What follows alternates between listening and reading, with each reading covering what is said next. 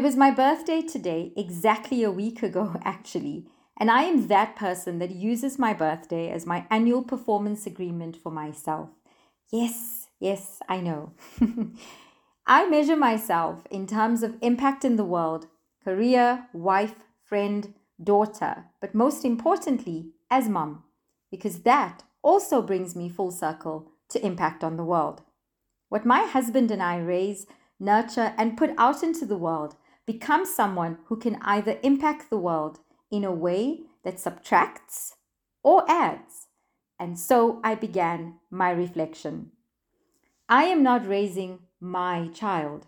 I am raising potentially a future leader, a future contributor to a national, continental, and global economy, a future socially conscious individual who will look at solutions and impact as a necessity of her existence.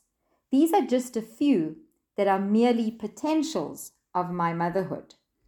We ignore the youth at our peril. I have said this so many times.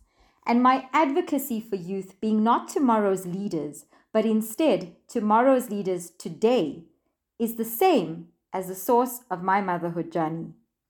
As it stands today, our legacy is a world afflicted with severe climate change, potentially ending the world as we know it. Extreme corruption, leadership crises everywhere, poverty, gender-based violence, inequality, the list goes on. As we head towards Mother's Day, I ask my fellow mothers, my sisters, the true leaders of this continent, to look upon their motherhood as more than just being perfect mothers in our daily duties and routines. Because, well, to me, there's no such thing as a perfect mother, or I am the most imperfect mother of all. But to use the leadership that is inherent in every woman of the African continent, through lessons and principles passed down through generations of women.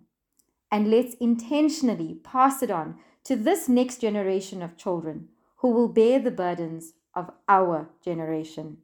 Let us change the legacy, even if it's by a fraction, by merely passing on what is in each of us anyway, natural leadership. Happy Mother's Day to Mother Africa and her daughters.